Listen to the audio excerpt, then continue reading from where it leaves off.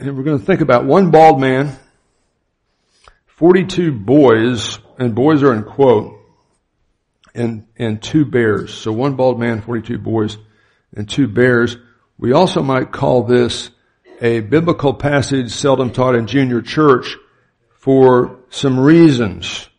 And I want to read from the King James Version, and on this occasion, we do have a translation problem that tends to give a false impression about this passage. We'll work through that here in a minute, but right now, let's just read the text as it stands, and you're one of the most famous, probably the greatest, historically, English translation of all time.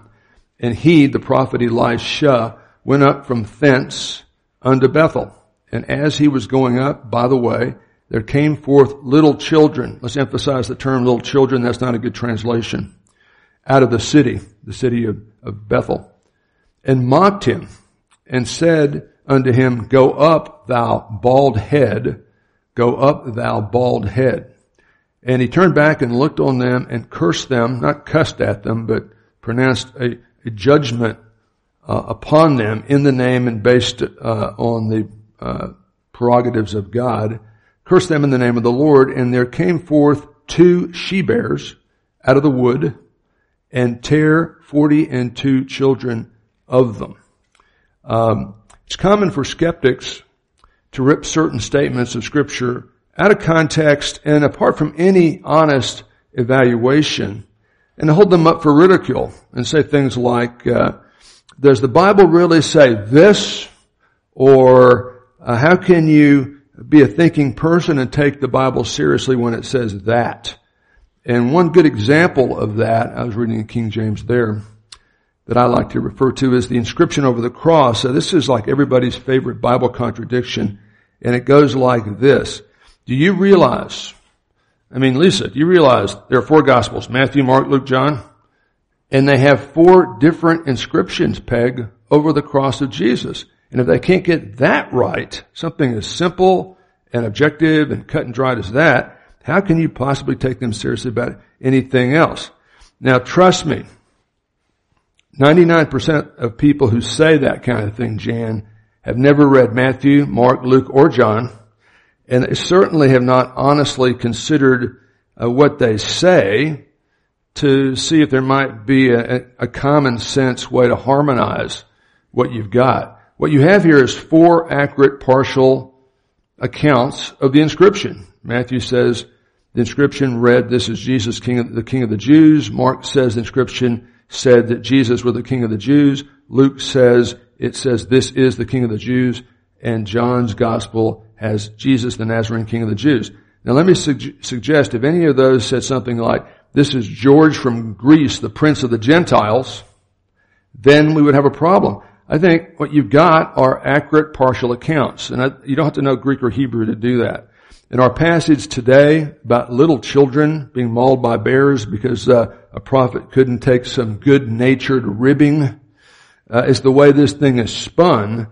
And it sounds kind of scary, Jason, that you've got this prophet of God, a preacher as it were, who can't even take a joke. So this morning we're going to look very closely at this passage, and we're going to see that even though it's held up by some as kind of the Bible condoning cruel and unusual punishment toward kindergarten kids, that's not what's being said here.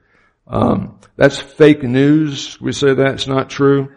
But beyond that, just looking at what the text actually says, I want us to emphasize when you bump into a tough passage, you got to do some tough thinking. But if you look at the passage in context, there's generally a pretty obvious way to understand it. Okay? Before we dive into this interesting and somewhat controversial passage, let's pray for those who protect and serve us, our peace officers. And boy, you think of Pastor Dennis's testimony, arrested, imprisoned, and how he's tight with the guy who helped arrest him. It's wonderful, isn't it? Called the grace of God there, folks. God's in the people-changing business. He can use all kinds of flawed, raw material, human material, to do some great things. So we'll pray for those folks and our peace officers, our firefighters, our active military. And So Danny, if you would pray for us in that direction. Also pray for the teacher and the teaching tonight, or this morning. Yeah, we're going to have to do a little bit of hard thinking this morning.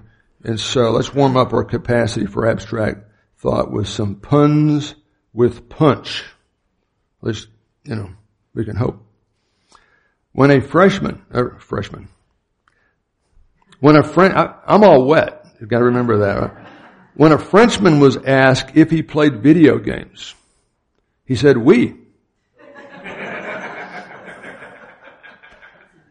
I didn't believe it when the highway department told me my dad was a thief, but when I got home, all the signs were there. What should you do when chemists die? And I think Dale and Jack Smith are chemists. Bury them. Okay, we're going to be looking at an incident involving a prophet by the name of Elisha with an S-H.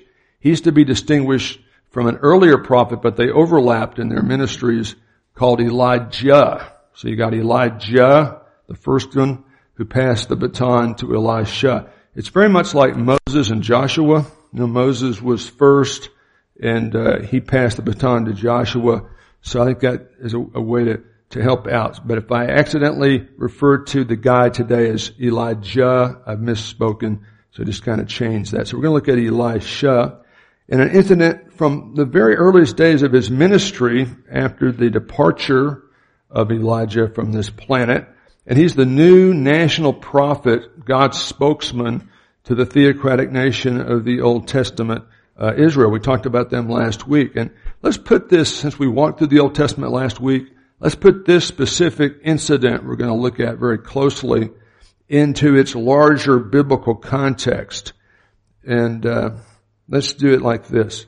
After centuries of slavery in Egypt, outside of the promised land, promised to Abraham, Isaac, and Jacob, their great-great-great-great-great-grandfathers, the children of Israel, 1 million strong, were led by Moses under God's direction out of Egyptian slavery through the Red Sea to Mount Sinai, where they received the Old Testament law, the Mosaic covenant, that smaller rectangle on top of the baseline rectangle we looked at last week. We got the Abrahamic baseline promises and then the Mosaic covenant on top of that.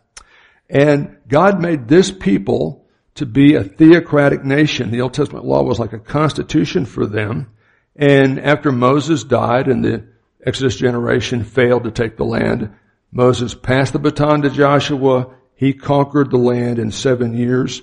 And that was followed by the very sad period called the period of the Judges, where every man did what was right in his own eyes. There was no strong central government, no strong central focus on God. And that period lasted for 299 years. And at the end of the period of the Judges, we had the beginning of the United Tribes of Israel, or the United Monarchy, where we have the first and only kings, first 3 kings and the only kings of all 12 tribes. First king was called Saul. Second king was King David. Third king was Solomon. So let's show you a diagram here starting with Solomon and show you where Elisha fit into that. Okay, wouldn't it be nice if we had, I don't know, maybe some notations there? Yeah, that's good. So Solomon reigned from 970 to 930. When he died, the kingdom split into 2 nations. They had a civil war, and the northern tribes, the 10 northern tribes, formed the nation of Israel. The 2 southern tribes, Judah and Benjamin, formed the nation of Judah. And you'll see Elijah and Elisha circled there in that timeline. In about 850 round numbers BC, we've got this event taking place here where Elisha has followed the ministry of Elijah, and the Old Testament prophets, as we said last week, did not primarily predict the future, although they do some prophetic prophecy about the future, especially about Jesus. They mainly foretell God's truth as district attorney types, warning God's people of violations of the Mosaic covenant, the Constitution he had given them, because he's told them, if you violate it long enough, I'll let bad things happen to you, including military invasion and conquest. So we're looking at Elisha, who is a very unique individual. The prophets and the apostles are very unique, all saved by grace through faith. How did people in the Old Testament get saved? Faith in the promised Messiah. They're looking forward. How do we get saved? Faith in the provided Messiah. So we're going to look at this prophet, early days of his ministry, and we're going to see the text, the trouble, and the truth, right? So let's start again with the text, and we read the King James before. Let's read that again, and then we'll look at the New American Standard Bible. Probably the very, very popular English translations. Most of you probably have one or both of those at home or on your phone or something. And again, we've got a translation problem, and we'll talk about that. But let's just see what we've got here. Here's the data. And that is Elisha, went up from thence, from Jericho, unto Bethel. And as he was going up by the way, there came forth little children. Okay, Jamie, we're talking about little children. When I say, look at the little children over there, what do you think I'm talking about? 20-year-old kids? To me, they're little, but, no, I don't see you as a little child. I think kindergarten, first, second grade. That's what I'm thinking. You guys look like I just shot your dog. Is that a problem? I mean, that's what I think of when I think little children. Okay, so and I think most people probably get somewhere in that category. Okay, but he sees these little children coming out of the city of Bethel, and they mocked this older gentleman who represents God, who's God's spokesman. And they said unto him, "Go up, thou bald head. Go up, thou bald head." It's significant what that means. We'll say in more in a minute. And he turned back and looked on them, and he cursed them in the name of the Lord. Like, stop in the name of the law. Don't do that, because I'm representing God here, and you're putting your safety at risk. And as soon as he says that, there came forth 2 she-bears out of the wood. That was a collective noun at that point. And tare, T-A-R-E, 40 and 2 children of them. That's pretty rough stuff. Now you might say, well, that's 1611 English, so let's get a modern translation. Here's my personal favorite modern translation, but they didn't do such a good job this time. Then Elisha went up to Bethel. As he was going, young lads. Now, okay, Jamie, we're going to give you another chance. When you hear the phrase young lads, what age bracket comes to your mind? Yeah, okay, somebody like Henry. Okay, how old are you, Henry? 14. Okay. 14, that's a good number. Okay, I can't remember it, but I'm sure it was a good time. As Elisha, this brand new prophet of God, just starting his ministry, was going from Jericho to Bethel, young lads, 14-year-old kids, 12-year-old kids, maybe something like that, came out of the city and mocked him. And they said to him, "Go up, you bald head. Go up, you bald head." When he looked behind him and saw them, he cursed them in the name of the Lord. Then 2 female bears came out of the woods and tore up 42 lads of their number. Okay, I think the text leads directly to the trouble. And the kind of questions people ask, both believers and unbelievers, and I think rightly so, they think of questions kind of like this. Wasn't Elijah a prophet? I mean, aren't you a preacher? Why are you acting angry about having to wait 30 minutes to check out at Walmart? You're a preacher, aren't you, Brad? Just on Sundays and Wednesdays. No, I don't. No. Sometimes people will play the P card on you, when you're actually human, right? Wasn't Elijah a prophet of God? Wasn't he a preacher? Shouldn't he be able to control his temper better? Or at least less violently? I mean, it's one thing. Now, I know everybody thinks their grandkids are the best. Mine actually are, and I'm serious. Objectively, mine are the very best. Yours are second, just so you'll know. But even those kids can get irritating at times, but I've never cursed them in the name of the Lord. And by the way, Lisa hadn't heard this joke. Do you know why grandchildren and grandparents get along so well? They have a common enemy. Okay. So people think preachers should be nicer than that. And they probably should be. Hey, don't little kids say the darndest things. If you read the King James, you're thinking they're kindergartners. If you read the New American Standard, you're thinking maybe they're Henry. And Henry's very advanced for 14. So you're not representative at 14. You're way more advanced. So shouldn't we be, kind of more flexible around kids that aren't adults yet and aren't all that sophisticated in their thinking? Now, granted, it's not polite to call attention to a preacher's baldness. But is it really a capital crime or a serious sin? I mean, come on. You gotta have a sense of humor, right? And then finally, people wonder, why would the Lord be directly involved? It's one thing for the preacher to get upset and say something like that, but wouldn't God just ignore that or maybe come in a voice and say, hey man, you gotta control yourself there, Elisha. People are watching, at the Walmart when you're checking out. Why would the Lord be directly involved in this kind of child abuse? I mean, doesn't God love kids, or at least love little children and young lads? So that's kind of the trouble. Now, before we look at the truth, or as we look at the truth maybe, let's look at the text. And I've got the New American Standard Bible, which I said is kind of my baseline Bible. It's my personal favorite. But it's not perfect. And you go back to the original Hebrew. Let's kind of read and comment on the verses. Then Elisha, just at the very beginning of his ministry after Elijah has departed from this world, I know Steve knows that was a very unique situation. Then he went up from there, from Jericho, to Bethel. Let's stop there. Go back to verse 11 of this chapter. I keep saying that Elijah, with a J, departed. I don't say he died, because he didn't die. There are two very unique situations in the Old Testament. A guy in Genesis by the name of Enoch, who's just taken to be with God without dying. And now we've got Elijah, who was taken to be with God without dying. Sounds a lot like something that's going to happen to a whole generation of Christians at the beginning of the end times, which may be very near, namely the rapture of the church. But in 2 Kings 2:11, we read, then it came about as they were going along, this is Elijah and Elisha, and talking, that there appeared a chariot of fire, which was the ultimate battle weapon at that time. God's not a wimp, okay? And God's justice isn't pretty, but it's always preceded by God's grace. A chariot of fire and horses of fire, which separated the two of them, Elijah and Elisha. And Elijah went up to heaven, the presence of God, by a whirlwind to heaven. Now it's interesting. In the aftermath of that, some other people start a search party, because they knew there was a whirlwind. They assumed he got blown by a tornado somewhere and they wanted to find his body to bury it. But Elisha, the guy we're talking about in our passage today, saw that, knew it was a miracle, and he went up. So he's telling people, you didn't find the body because there isn't a body. He was taken up to be with God.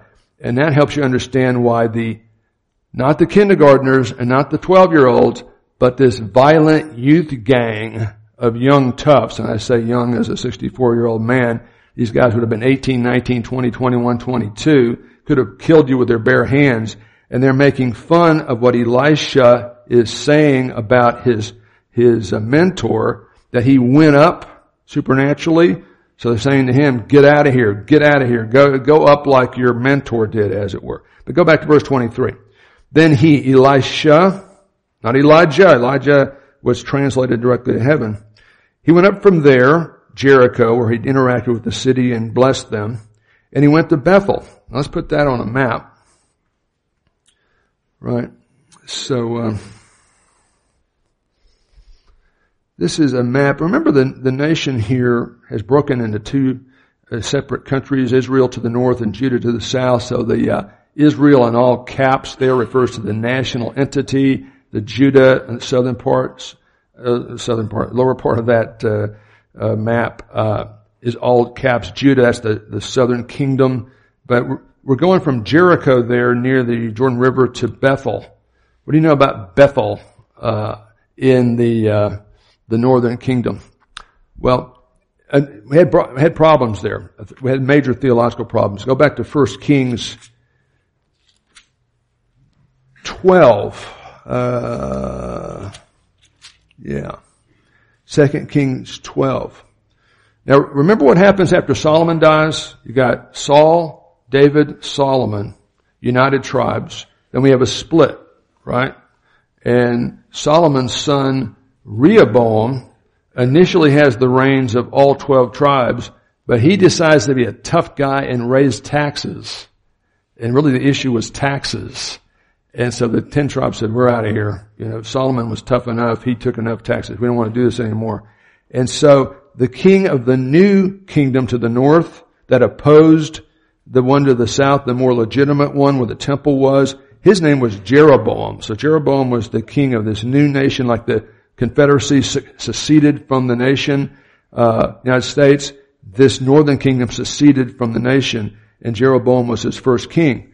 Now Jeroboam said in his heart, the kingdom, my people, will return to the house of David, because if my people go to offer sacrifices in the house of the Lord in Jerusalem, where the southern kingdom is, which is where they're supposed to do that kind of thing, then the heart of this people will return to their Lord, their legitimate ruler, even Rehoboam, the son of Solomon, and they'll kill me and return to Rehoboam, king of Judah. So the king consulted, that is, King Jeroboam, who leads the northern tribes like the Confederacy, had left the nation and started their own.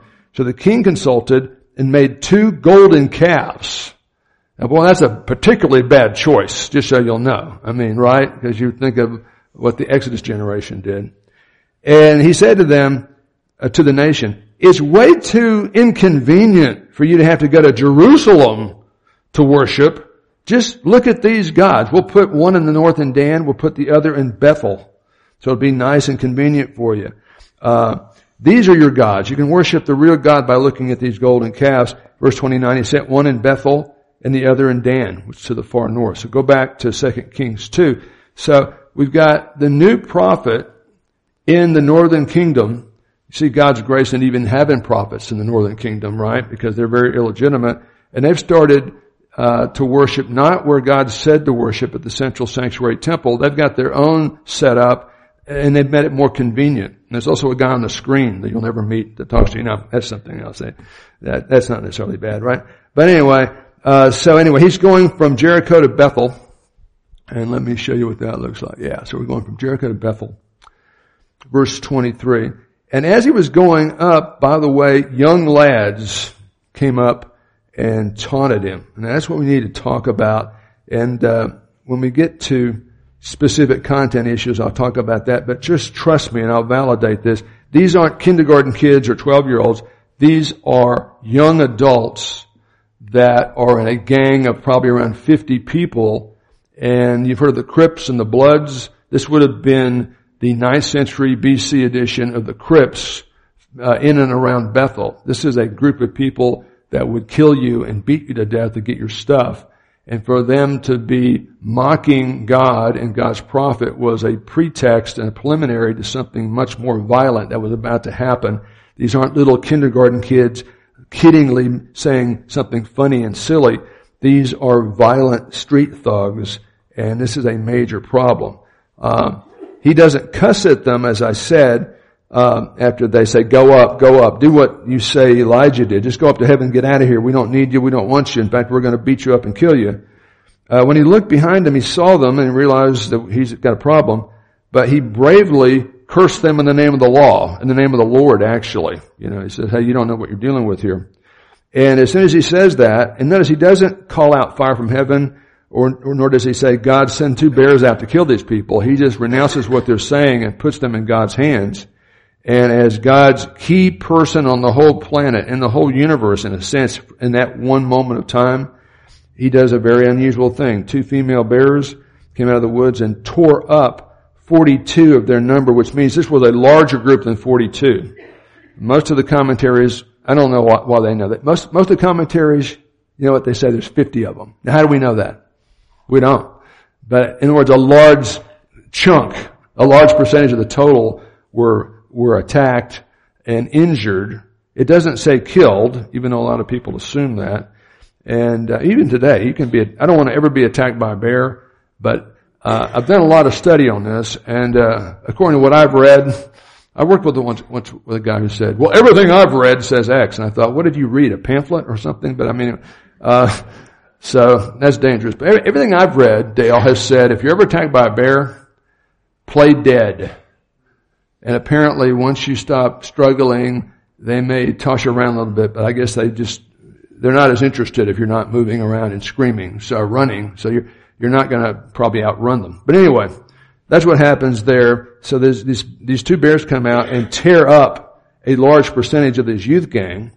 And then Elijah was not deterred. He went to Bethel, he went to Mount Carmel, and then went to Samaria, which was his home base. Okay, let's look at the truth here. We've seen the text, the trouble, the truth, strategic context, specific content. This incident in its context takes place during the first days of Elisha's ministry, stepping into the very large ministry shoes of Elijah. Elijah may have been the most bombastic prophet of all time. And it's kind of like, who's going to take over for Billy Graham? It's not easy. Who's going to take over for Coach Snyder at Kansas State? Pardon the reference to some painful memories here. You know, it's tough. But anyway, it's not easy, okay? I could say who's going to step in my shoes, but I won't say that. But anyway, and I do wear size 13. So if you say, somebody's got large shoes to step into, I do wear 13, which is an unlucky number. But Lisa, don't worry about that because it's bad luck to be superstitious. So, and Cade, I'm not superstitious. I'm just a little stitious. I'm not superstitious. Right? So you got fresh meat. They haven't heard all the jokes yet. But so this is very important. This is the first 100 days, literally, of this guy's ministry. And it's very important that everybody understand they need to respect who he is and what he's trying to do, even if they don't believe it. And a lot of them don't believe it, but you can't just be mocking him and threatening him with violent attack. Now, as far as specific content, we saw the King James calls them little children. New American Standard, which was finished in the 1975, fairly recently, in historical context, calls them young lads. But the so-called little children, young lads weren't little children or young lads, okay? That's the most important thing. And this is the most important issue, I think, here. But it's interesting, many of the translations just obscure this. I mean, the Message paraphrase says, some little kids mocked him. The MEV, the Modern English Version, says little boys. We got little kids, little boys. The English Standard Version, small boys. And you're not supposed to refer to people by their height and make fun of them. That's just not nice, but they didn't know that, I guess. Slightly better is the NIV, the New International Version, some boys. But the best rendering, and Ron, you sitting down? A lot of us have kind of had issues at times with the Living Bible, which is actually a paraphrase. But they hit a home run here. They translate this, a gang of young men. And that's the best rendering. That's what is going on here. The little children, young lads, weren't little. They were teenagers, older teenagers, and possibly older, not a gaggle of kindergarten students who were blasphemously threatening criminal assault, probably even murder on Elijah. And you might say, well, who says? Well, I'll show you who says. But thinking about gangs, I did a little research on the internet here, and this is from the Oklahoma Task Force on Gangs, and it says, just so you'll know, the Southwest region, they have 3 regions where they break down and analyze this, consists not only of Lawton, but also surrounding towns and areas of Altus, Duncan, Ardmore, Elk City, and Chickasha. There are an estimated 4,000 gang members in our region. 4,000. That's a lot, right? The Southwest region has 7 different gangs with numerous different sets. The 7 gangs are Crips, Bloods, / Piru? Anybody know? I don't want to mispronounce the name and get them mad. Folk Nation, People's Nations, Serenos, Outlaw Motorcycle Bikers, which they have their own acronym, OMG, and White Supremacists. In the Southwest region, gangs are not traditionally territorial or turf-based. Gangs will travel from city to city. Southwest region gang members are all about easy profit, guns, and drugs. Gang members are committing crimes from homicide to petty larceny. I think if we had a better translation, it would be a little easier to swallow the story as opposed to picturing little kids or young lads and kindergarten kids or second graders who, trying to be silly and funny, are talking about the reflection off of the guy's head. And while some of us take that very personally, it's not, James, can you relate to that? Yeah. For years I thought James had a halo, and then I realized it's just the light bouncing off his head. So he's that good. He's that good. Yeah. So anyway, so these aren't kindergarten kids. Now, Brad, who are you to say that? Well, let me cite some sources. some legit sources. The NIV Cultural Background Study Bible, peer-reviewed, written by several PhDs. The Hebrew term used here can refer to young children, but it can also refer to members of the younger generation, basically people 40 years of age and younger. The same Hebrew word that the King James translates little children refers to King Rehoboam. He's the guy that decided it'd be a good idea to build golden calves in Bethel and Dan. After some really good advice from kindergarten kids? No. From young guys in their 30s that he promoted to cabinet posts. In Genesis 41:12, Joseph, coat of many colors, who's now in Egypt and ascending as the prime minister, he's referred to by this term that the King James translates little children. The New American Standard translates young lads. When he's 39 years old, so especially 40 years or younger, and the context has to help you figure it out. The MacArthur Study Bible says these are not children but infidels and idolatrous young men in their late teens or 20s. So the key issue with this, I think, is just a poor English translation. And I've said this, like John 3:16 is a good example of this. God so loved the world, He gave His only begotten Son.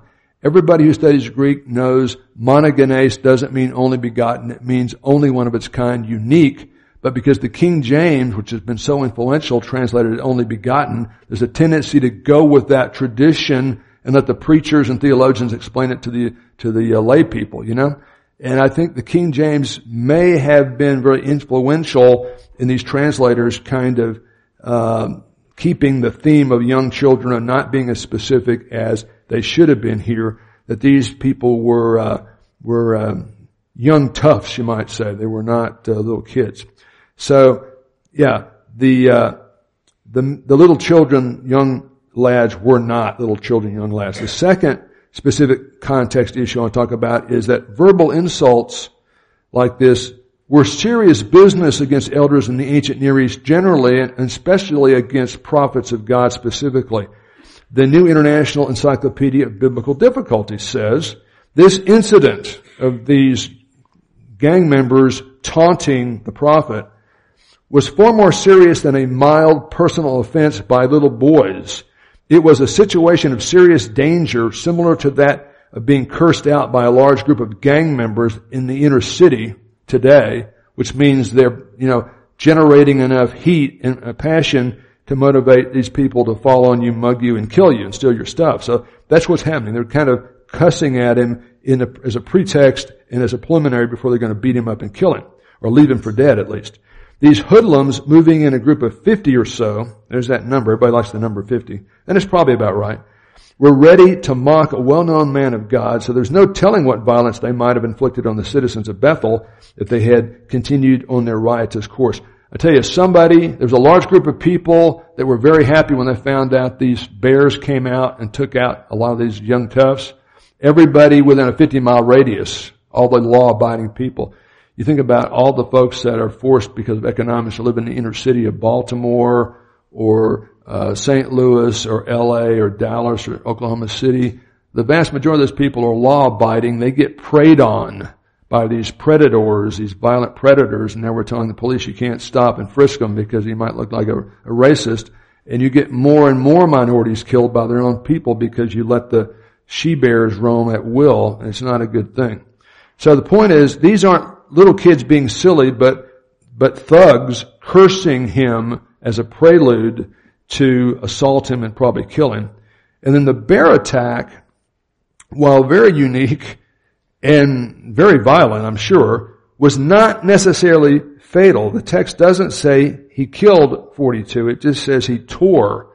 And I don't want to be tore by a bear today either if I can avoid it.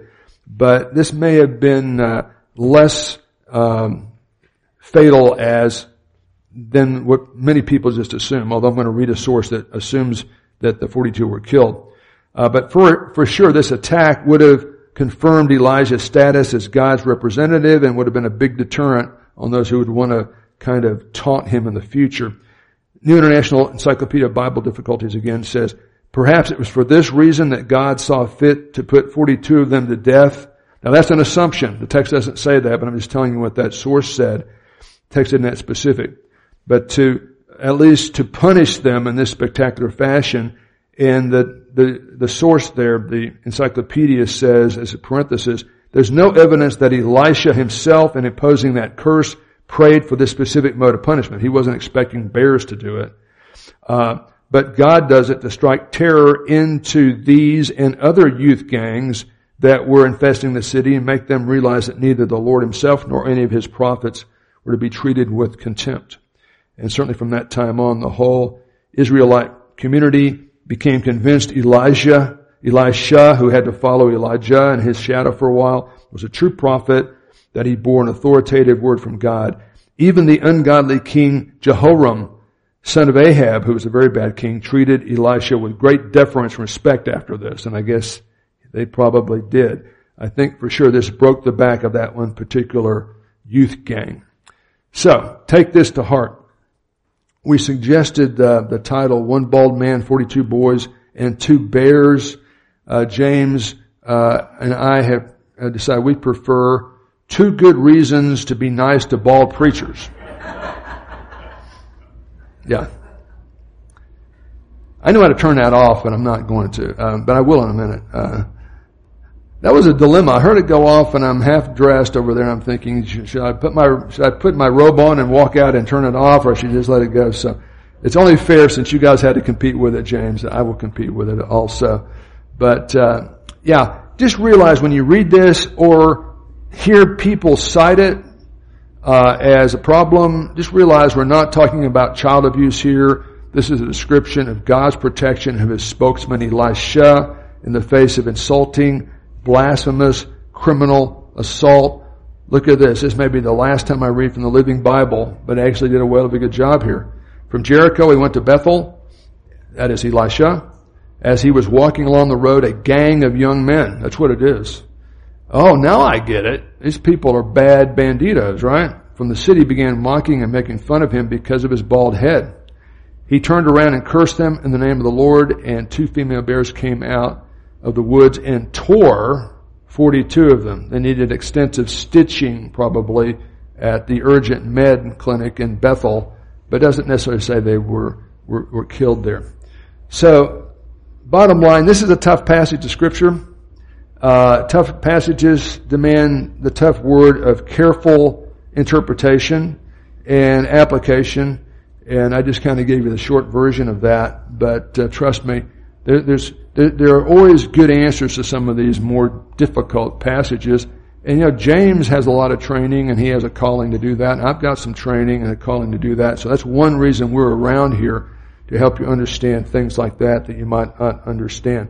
Now, this is one snapshot in the big Old Testament story we walked through last time. And the Old Testament is all about the promise that God gave to send a Savior who would come as a lamb to die for our sins and come back later as a lion to justify and to justify his purposes and put down evil forever. And that Old Testament anticipates, and as New Testament Christians, we celebrate the risen Christ. But the empty tomb is important for us primarily because it validates the power of God over sin and death. On the cross, hanging between heaven and earth, the Lord Jesus died for everything that could keep Julie Demerson out of heaven, or Wayne Hedrick out of heaven, or Brad McCoy out of heaven. And he finishes the work of that payment of that debt and says, "It is finished, mission accomplished." Then he is resurrected 3 days later, and no other religious leader said he was going to pay for your sin debt and come back alive again. And he said it, and it happened. And so the risen Christ, who the Old Testament anticipates, is the issue and issuer of eternal life. So that's our invitation to you today. If you've not trusted Christ, I don't know if you've been baptized, joined a church, signed a card, walked an aisle. Have you trusted Jesus Christ alone as your Savior? Father, I'm a sinner. I break my own standards at my worst at Walmart, much less yours. By the way, nobody called me down recently at Walmart. That was a hypothetical illustration, okay? But I'm sure if some people had watched me at the wrong time at Walmart and seen me being frustrated at a 30-minute wait after I found something I needed in 2 minutes, But see, I'm too thrifty to go to the convenience store to buy milk, because I would rather waste 30 minutes of my life I'll never get back in the line at Walmart than to save 30 minutes and pay another 75 cents for milk. I'm not doing that, okay?